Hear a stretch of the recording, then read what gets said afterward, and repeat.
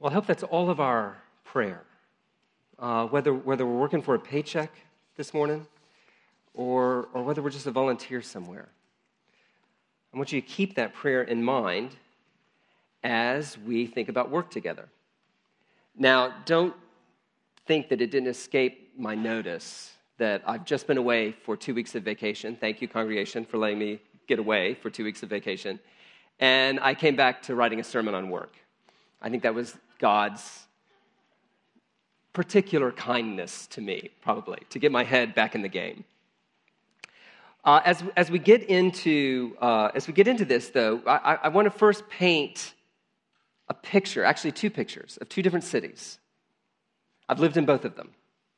Okay, this one city that I lived in, the suit was the uniform that everyone wore to work, including the pastor. It's a city to which young people from all over the world move in order to change the world. It is a city where the most ambitious young people in the world go. It's a city where the power lunch and the power tie were both perfected and used quite often. It's a city where you mostly saw your kids on the weekends because the workday lasted till long after they went to bed at night. That's one city. Now, there's another city that I've lived in. Very different kind of city. Suits are rarely seen in this city, outside of occasionally at a wedding, maybe a funeral. It's been said, I don't know that it's true, but it's been said that this is a city where young people move to retire. Not to change the world, but to retire. It's a city where creativity, rather than productivity, is celebrated. And where, frankly, no one much cares what you do for a living. But they're very interested in what your plans are for the weekend. Now, you know which 2 cities I'm talking about, don't you? Right? I'm talking about Washington, D.C. and Portland, Oregon. Now, the pictures I painted, but let me just be really clear. I love both of these cities. The pictures I've painted are caricatures of both cities. But I think those 2 caricatures represent the 2 different opposing poles of our cultural attitude toward work. We tend either to idolize our work, finding all of our identity and meaning there, or we are idle at work, longing for the weekend, for the next vacation, believing that life is actually in the weekend and in the vacation rather than at work. And the reality is, as Americans, we can't make up our minds. Are we working to live, or do we live to work? And I think the reason we can't make up our minds is in a consumer culture like ours, is it even possible to choose between the 2? Aren't we almost required to pursue both simultaneously? This summer, we've been considering God's wisdom as it's revealed in the book of Proverbs. And we've seen that wisdom is the art of living well in God's world. Today, we take up the last of the specific topics that we're considering out of the book of Proverbs, and that is wisdom on the job. So here's how we're going to proceed. First, a quick user's guide and 4 assumptions that Proverbs makes about work. And then I'm going to lay out 4 principles for our work that Proverbs stresses. So a quick user's guide, 4 assumptions, and then 4 principles. First, the user's guide. All right, most American adults will spend at least 80,000 hours of their lives working for a paycheck. The only single activity that you will voluntarily do more than that is sleep. And no one pays you for that.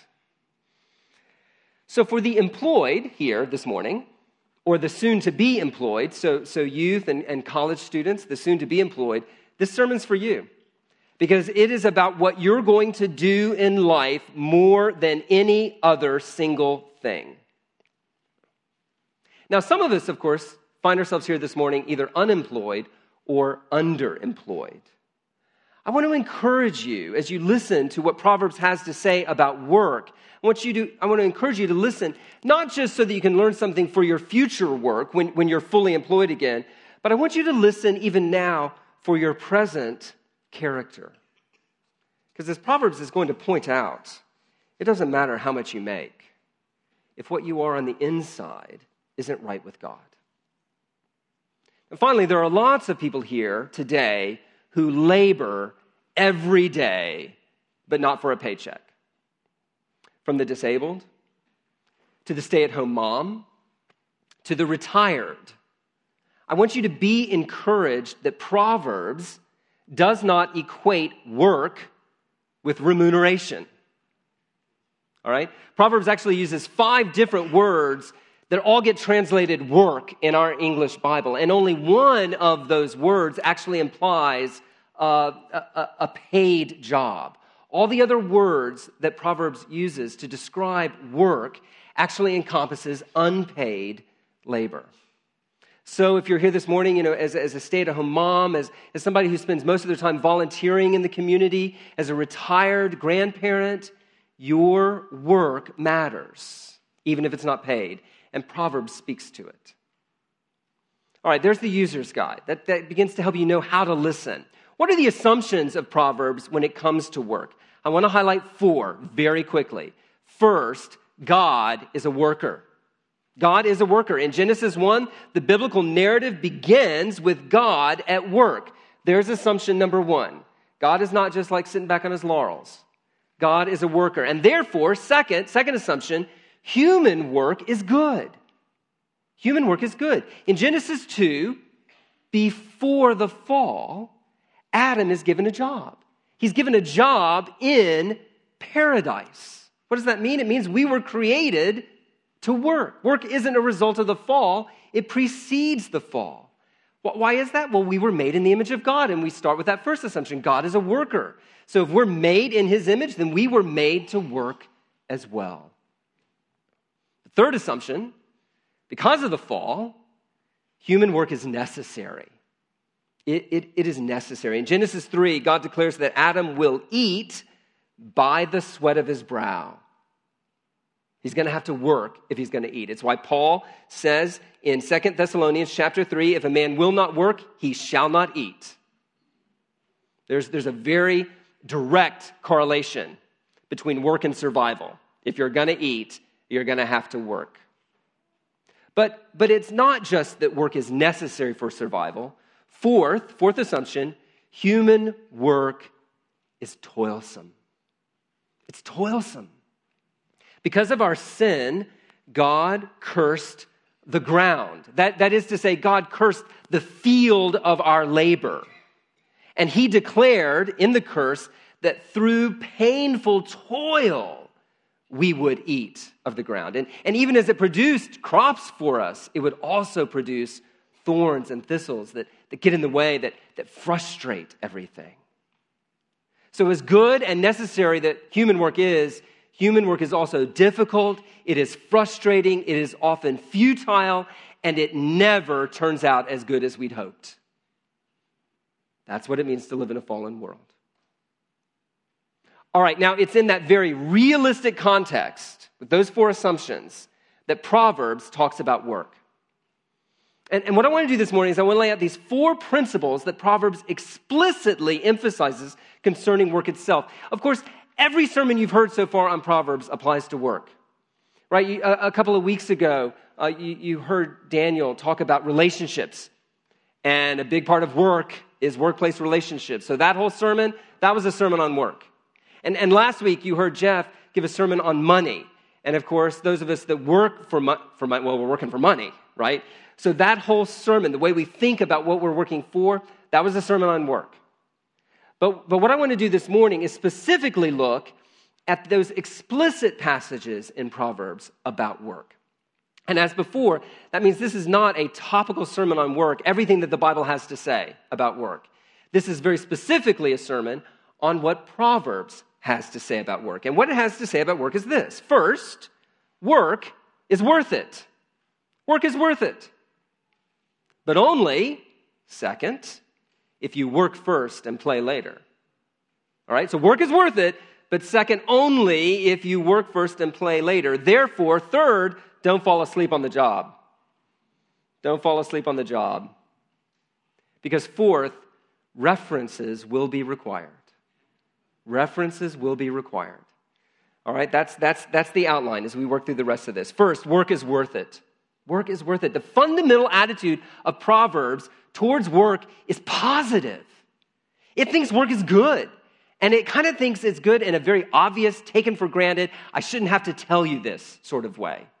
Proverbs chapter 12, verse 14. From the fruit of his lips, a man is filled with good things, as surely as the work of his hands rewards him. See what's going on in that proverb? It's not trying to prove to you that the work of your hands is going to reward you. It takes it as a given that you already get that. That it doesn't need to convince you of that. What this proverb is trying to convince you of is that actually your speech matters. And how you speak is going to either bring blessing into your life or trouble into your life. And the way it proves that is it compares it to the work of your hands. From the fruit of your lips, your life is filled with good things, as surely as the work of your hands reward you. The less obvious being illustrated by the totally obvious. Work is worth it, according to Proverbs, because work brings prosperity into your life. Proverbs chapter 14, verse 23. All hard work brings a profit, but mere talk leads only to poverty. It's not capitalism that thought up the profit motive, right? It's right there in Proverbs. It's the way God designed the world to work. Now, in a fallen world, work is going to be hard. It says hard work brings a profit. Actually, toilsome work. This proverb, Proverbs 14:23, uses the very same word to describe work that God used in Genesis chapter 3 in the curse for toil. So it's not just hard work, it's toilsome work brings a profit. Mere talk leads only to poverty. What's more, our work will not only be toilsome, it's often going to be messy. It's often going to be quite messy. Proverbs 14:4. Where there are no oxen, the manger is empty. But from the strength of an ox comes an abundant harvest. If you want a neat and tidy barn, don't put any animals in it, right? But if you want your barn overflowing with grain, well, you're going to have to muck out some stalls. There's just no way around it. Work brings a profit. Work brings material blessing, but it is often toilsome and it is often messy. And here at this point, actually, I just want to briefly pause and speak to moms, okay? Now, this applies to everybody, but I particularly want to speak to moms on this one. Moms, what kind of barn are you keeping? What kind of barn are you aspiring to keep? You know, when you look at those glossy magazines with those beautiful homes, there are never kids in the picture. Ever. They've all grown up and left the house a long time ago, if they were ever present in the first place. But moms, let me just remind you, you are not working for the harvest of a photo spread, right? You are working for a harvest of children who've been raised in the nurture and admonition of the Lord and who are launching out into mature adulthood. And I don't think that you can do that and keep a home that's ready for a photo spread and house beautiful. You got too many oxen running around. And they're baby oxen. So they're particularly unruly. And those stalls have to be mucked out. So I really want to relieve moms, in particular, of a false burden of the perfect, picture-perfect home. Maybe later, but then the grandkids will come, and so that won't work either. But certainly not now. Certainly not now. You want an abundant harvest, and that means it's going to be messy. And that's not just true for moms. That's true for all of us in our work.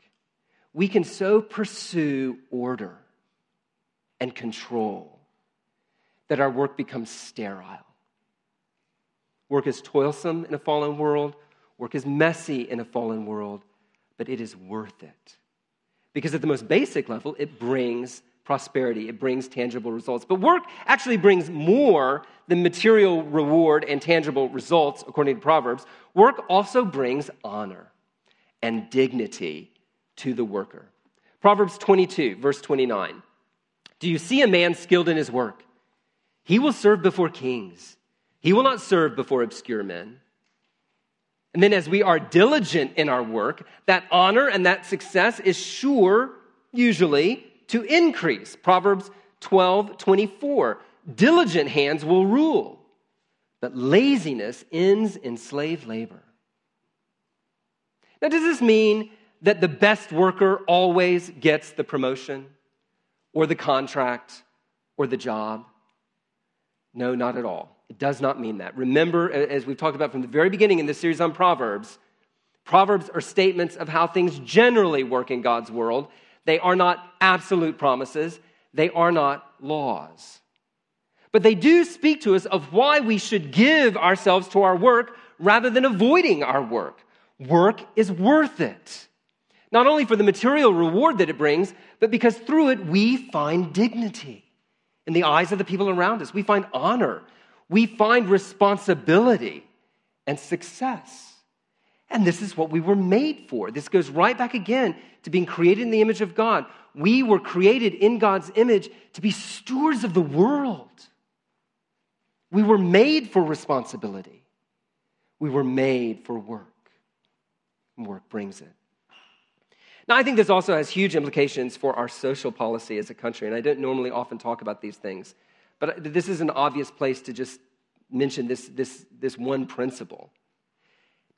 Handouts, direct aid, direct social welfare is often needed and should be given, but it is never the solution to the human problem. Human beings, created in God's image, need the dignity of human work, of honest work. Which is why I prayed earlier that our government would be concerned not just to enlarge the social welfare net, but that our government would be concerned to pursue policies that promote the creation of jobs. If you're here this morning and you're an employer, you're someone who has the ability to hire, I think you have questions to ask yourself, particularly if you're an owner or a proprietor. Are you working to maximize your own personal profits? Or because you're created in the image of God and because you love your neighbor, are you willing to manage your own personal profits so as to be able to employ more people? I understand there's a balance there. I understand that you can't not make a profit at all. But how do you think about your own personal profits? As workers, which is where most of us fall, as workers, we need to understand that if we're only working for money, then we don't understand our work. Work is not finally meant to enrich us, but to humanize us. That's what work does. It humanizes us. It's why the unpaid labor of child rearing or volunteering in a community or church or mentoring a young worker in your retirement, it's why those kinds of labor are just as dignifying as bringing home a paycheck. God created work for us because he created us in his image. God is a worker, and therefore work is worth it because its reward is in the very doing of it and not just in the paycheck. So work is worth it. But second, only if you work now and play later. Only if you work now and play later. In the worldview of Proverbs, there is a priority to work over leisure. It's not that Proverbs is anti-play. It's not that Proverbs doesn't believe in taking a vacation. Rather, Proverbs starts with the implications of Genesis 3, one of those assumptions that I laid out right at the very beginning. Work is how we must provide for ourselves so that we can eat and live just at that most basic level of survival. So Proverbs chapter 24, verse 27. Finish your outdoor work and get your fields ready. After that, build your house. I remember reading Little House on the Prairie to my kids. And if you remember, when they moved to the prairie, Pa finished the stable and the barn before he put a roof on his own house and before he laid the nice finished floor for his own house. Now that makes sense in an agricultural setting. You're really only one season away from ruin, so you've got to take care of the animals and the crops first, and your own comfort later. But frankly, it makes sense in our setting too, doesn't it? I mean, we've just been through the Great Recession. How many people lost their homes in the recession because their paychecks could not support their lifestyles, because they overextended themselves? So particularly if you are a young worker, if you're just getting started in your work, before you buy that nice new car, and it's tempting, because you've gone through high school and you've gone through college and maybe graduate school and you're not getting paid anything. Maybe you're even racking up debt. Talk to me before you do too much of that for education. But maybe you've racked up some debt. And all of a sudden you get this paycheck and it's the most money you've ever seen in your whole life. You can't believe it, how much money you're getting paid. And so it's really tempting at that point to go out, and people are quite happy to help you. Buy that nice new car, easy installment payments, maybe upgrade your TV or your furniture. Maybe even as a young family, you're thinking, boy, it's time to move out of this starter home that we had into a bigger and better home. Friends, before you do that, take care of your outside work first. Invest in your career. Make sure that you have in place the means to provide. Because when we prioritize our comfort and our ease first, we're sure to lose it. We are sure to lose it. But the priority of work is not just about keeping a roof over our heads. Proverbs 18, verse 9. One who is slack in his work is brother to one who destroys. One who is slack in his work is brother to one who destroys. There's a sense in which there is no standing still in this world. Either we are being creative and productive, we are adding value to the world and the people around us, or through our idleness, through our slackness, and it's kind of just getting by, we are being destructive. That's what Proverbs says. It's like we're a vandal, which is another way this could have been translated. You're being a vandal, someone who comes and does nothing but take from others and consume. It all goes back to being created in the image of God, the working creator. We are not fundamentally meant to be consumers. Yes, we have to consume, but that's not our identity. We were created to be creative producers.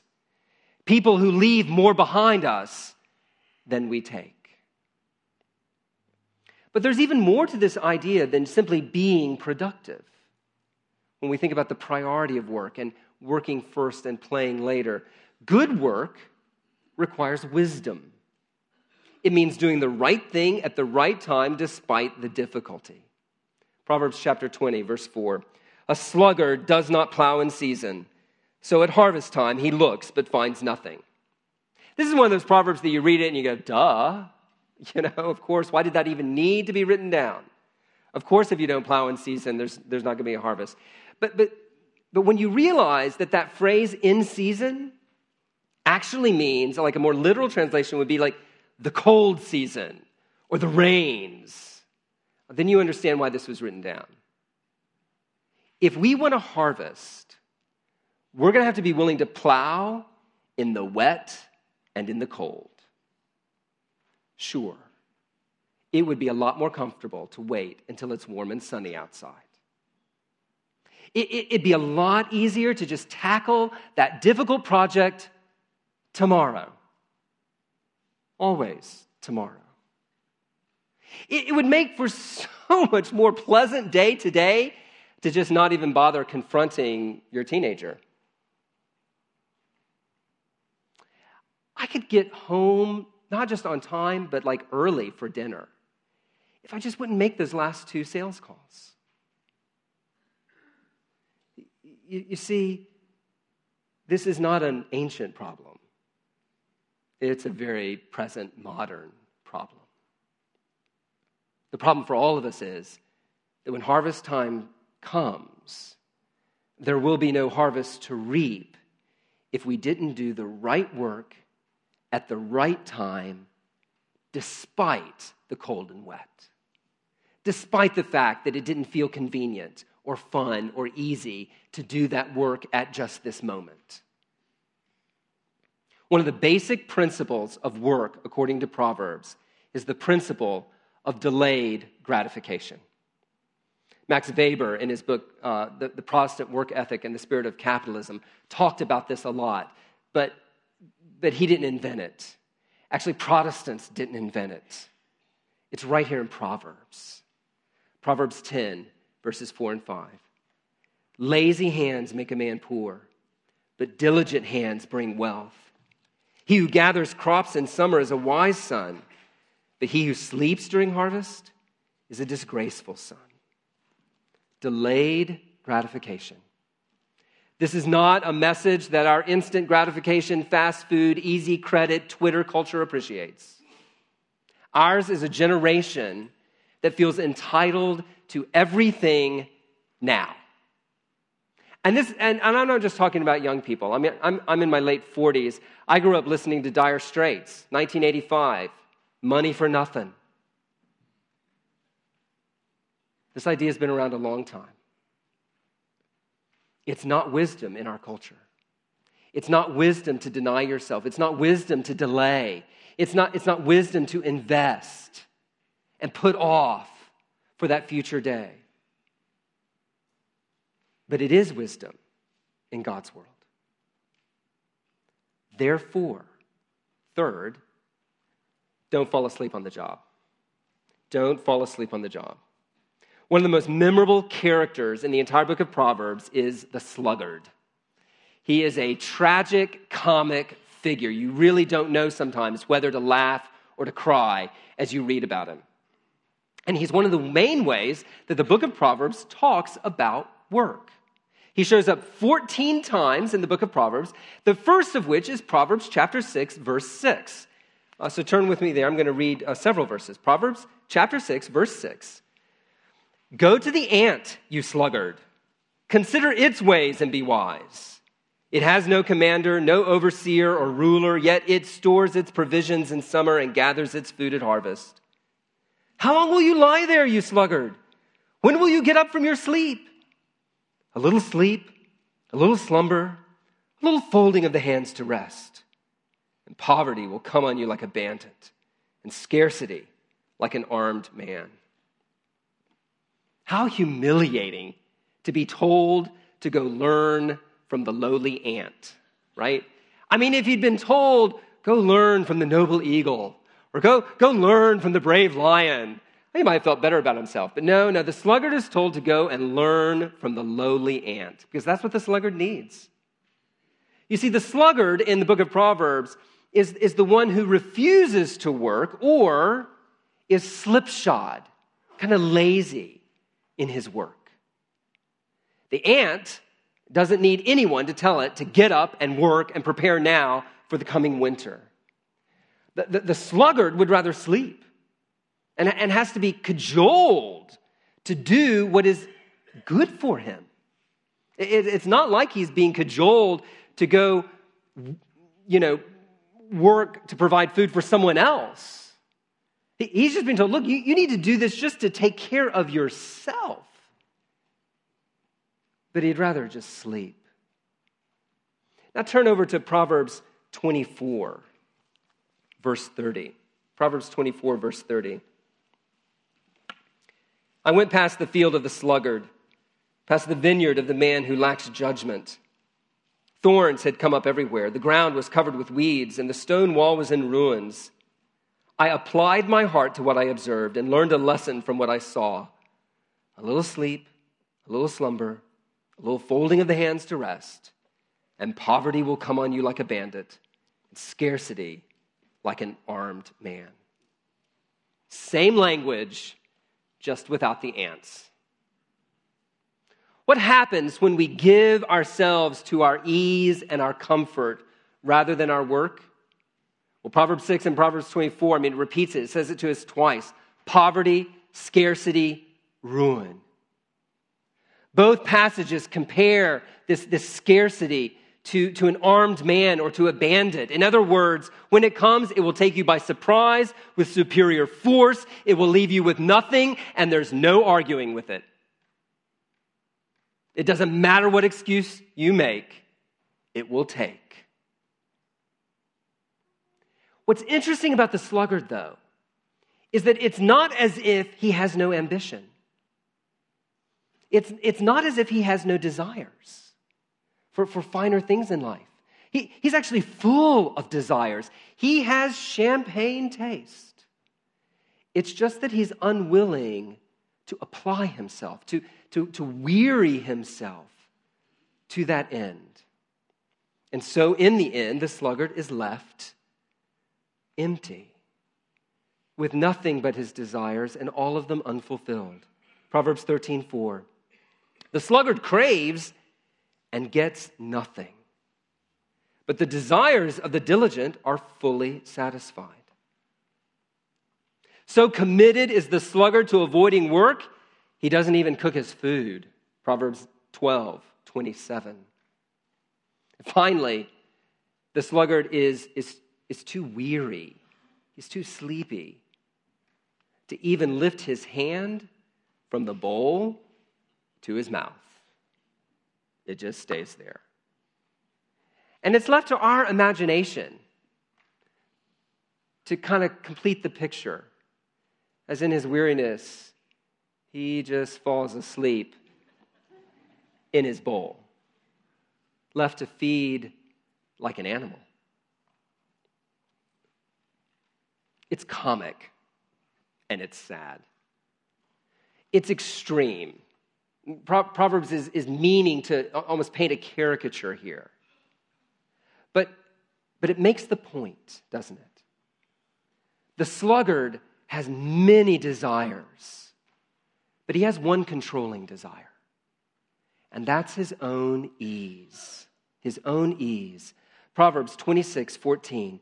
As a door turns on its hinges, so a sluggard turns on his bed. Ease is easy. Like a door turning on its hinge, it is just plain easier to roll over in bed than it is to get out of bed and face the day. It is just plain easier to avoid the work than to really apply yourself to the work before you. It is easier to avoid the difficult conversation than to actually have the difficult conversation. Ease is easy. That's why we call it ease. Now, to justify his avoidance of work, the sluggard is a master of excuses. Proverbs 22:13. The sluggard says, "There's a lion outside," or "I'll be murdered in the streets." They're preposterous excuses. But that's okay, because the only person the sluggard needs to convince is himself. And he's gotten very good at that. He believes his excuses. Now, this is what we need to, in part, take away from the sluggard as he's presented in the book of Proverbs. Not once does Proverbs deny the attractiveness of ease. Of course, who doesn't like a good lie-in on a Saturday morning, right? Who wouldn't rather take a day off or 2 or 3 when they get the chance? Proverbs doesn't deny the attractiveness of ease. Proverbs simply points out the result of prioritizing ease over work. Proverbs 21:25. The sluggard's craving will be the death of him because his hands refuse to work. Now, let me be clear. There's nothing wrong and everything right with taking regular vacations. I just got back from one. I loved it. I highly recommend them. There's nothing wrong and everything right with building rest into your regular rhythm of life. I mean, it's right there in the Ten Commandments, right? The Sabbath principle. There's nothing wrong and everything right with spending some of your time doing things other than your regular job. We call those things recreation. And they're restorative. They're helpful. So understand that in the book of Proverbs, the opposite of the sluggard is not the workaholic. The opposite of the sluggard is the wise man. The wise man learns from the sluggard's bad example. We read it already there in Proverbs 24, verse 32. I applied my heart to what I observed and learned a lesson from what I saw. What does the wise man, what does the wise worker learn when he looks at the sluggard? Not that he should be a workaholic. No, I think Derek Kidner, who wrote one of the best commentaries on the book of Proverbs, says it well. The wise man knows that the sluggard is no freak, but often is not an ordinary man who has made too many excuses, too many refusals, and too many postponements. It has all been as imperceptible and as pleasant as falling asleep. Are you in danger of falling asleep on the job this morning?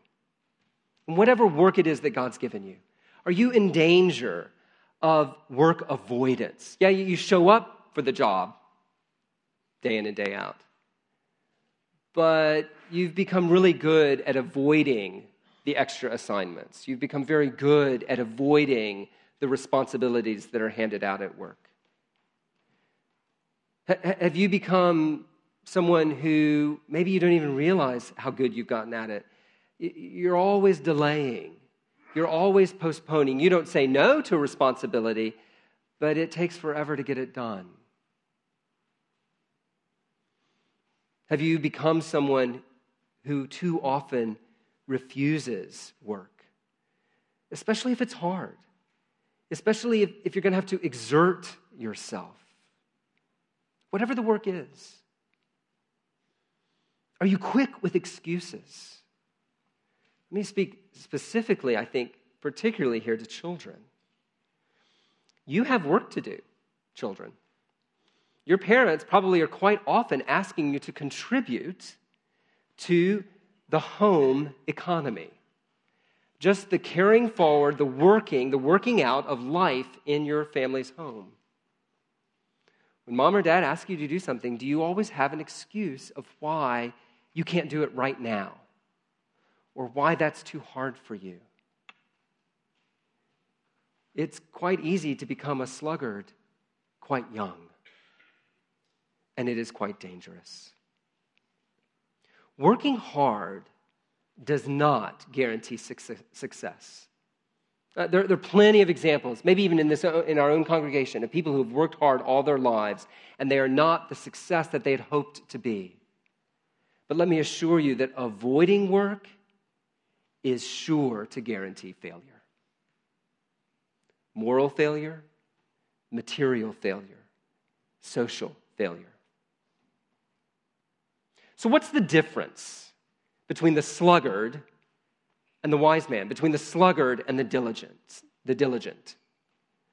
That leads us to the fourth point, finally.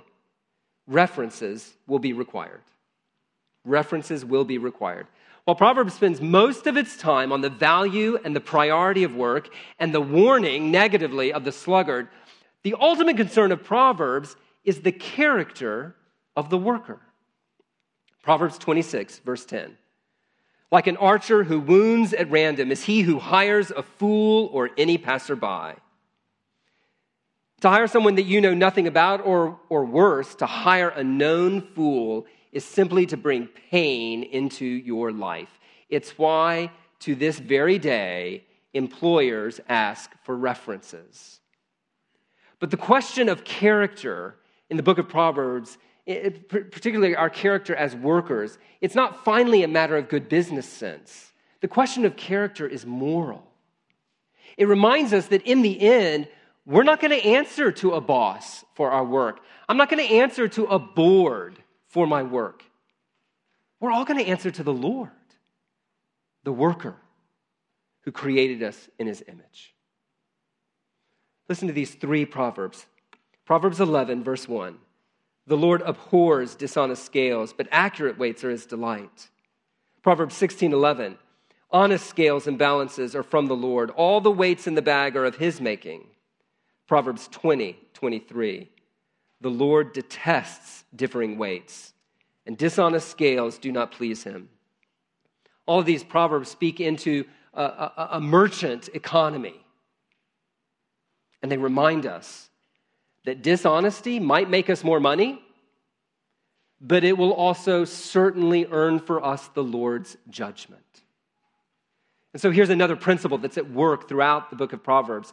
If delayed gratification is one of those principles, a second principle is this: a man will reap what he sows. In God's world, a man will reap what he sows. Character will have the last word. God is not only the final judge, he is the ultimate employer, and he will pay us our final wages. So what wages has our work earned? The Apostle Paul tells us in the book of Romans, all of us have sinned. All of us have fallen short of the glory of God.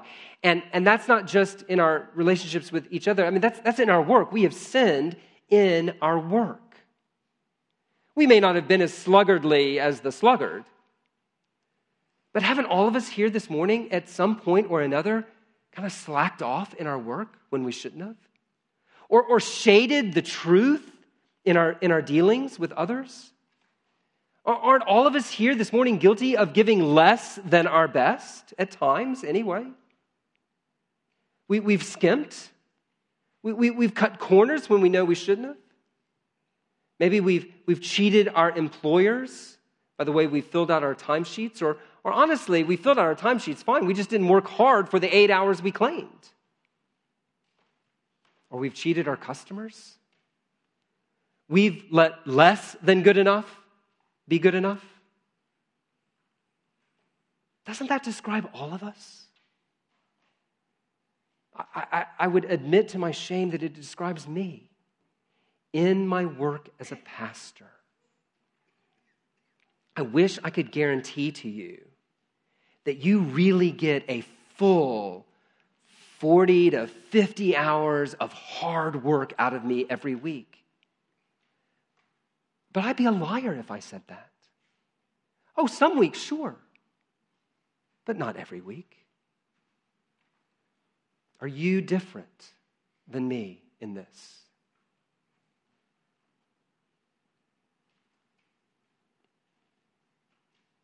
In our work, whether it's building buildings or raising kids, managing people or serving or selling, all of us have sinned.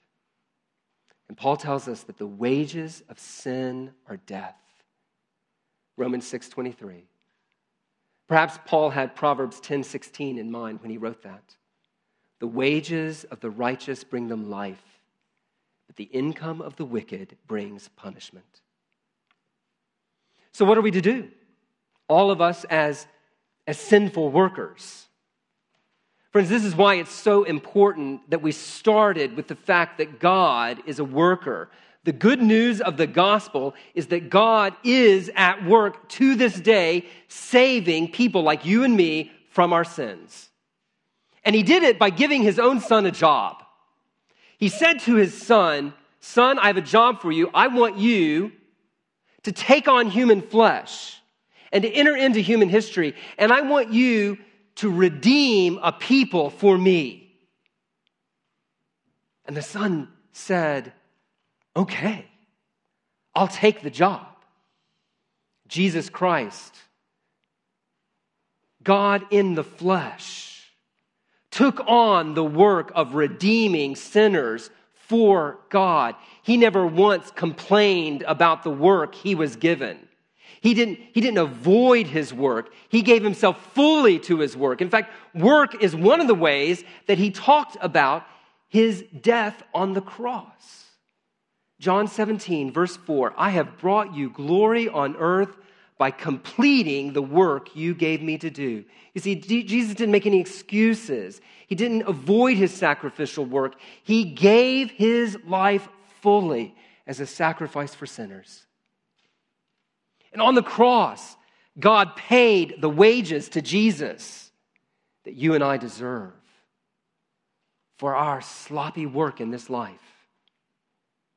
And he did it so that spiritual sluggards like us could be forgiven as we repent of being sluggards and as we put our faith in him. But it's not just that in the gospel we're forgiven. In the gospel, we're actually given a new job, a vocation to live for God and his glory, not for our own. To live for God's fame, not for our ease. Friend, if you're here this morning and you're not a Christian, understand this is what we're calling you to in the gospel. We're not calling you to work hard so that God will love you. We're not calling you to clean up your life first so that God will accept you into his heaven. No, we're calling you to accept the work that Jesus has done on your behalf. And then to accept this new work that God has given you.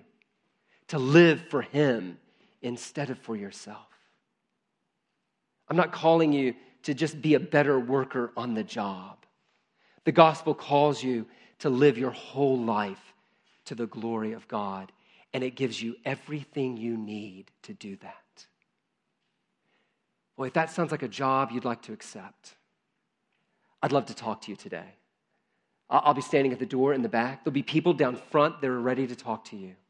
But let me encourage you, there is no better job offer out there. God is calling you to live for him and to do it through the power of Jesus Christ. It's a job offer that will not always be offered. A day will come when you couldn't take the job even if you wanted it. Today is the day to take the job. Christian, just as we conclude, this is your work, what I've just been talking about. You understand that, don't you? Whatever job you have, your work is to live for God's glory. And you do that as you understand that work is worth it. As you prioritize your work, as you are diligent at it rather than a sluggard, and above all, as you in Christ become a worker worthy of your hire. Your character, as we heard Tom Schreiner preach just a few weeks ago, your character is a reference letter from Christ to a watching world. So do not idolize your work, but do not be idle at it either. Rather, with Paul, say to yourself, whatever you do, work at it with all your heart, as working for the Lord, not for men, since you know that you will receive an inheritance from the Lord as a reward. It is the Lord Christ you are serving. There is no better employer to work for. There is no better job to have. Let's pray.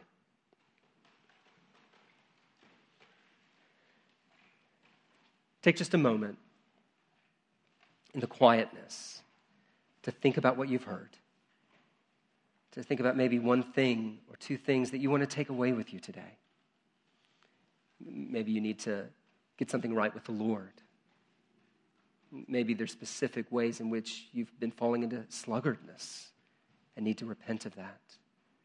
Maybe it's just your attitude towards your work. Whatever it is, take a few moments now to think about that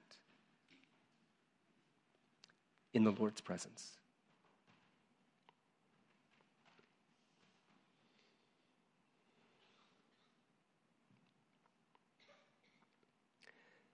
Father, we pray that you would forgive us of our ungodly and unworthy attitudes towards our work. We pray that you'd forgive us for resenting our work. We pray that you'd forgive us for neglecting our work. Father, we pray that you would help us to have this attitude towards our work, that in working you have made us to be like yourself. And in our work, we bring you glory. Father, we pray that we would take that with us into our work later today, into our work tomorrow, and throughout the week. Father, most of all, we pray that we would be men and women who go about our work depending upon the work of Christ, knowing that all that we do, any good that we do in this life and in this world, is only because Christ is at work in us and has already done all the work that is needed to make us right with you. And we ask this in Christ's name. Amen.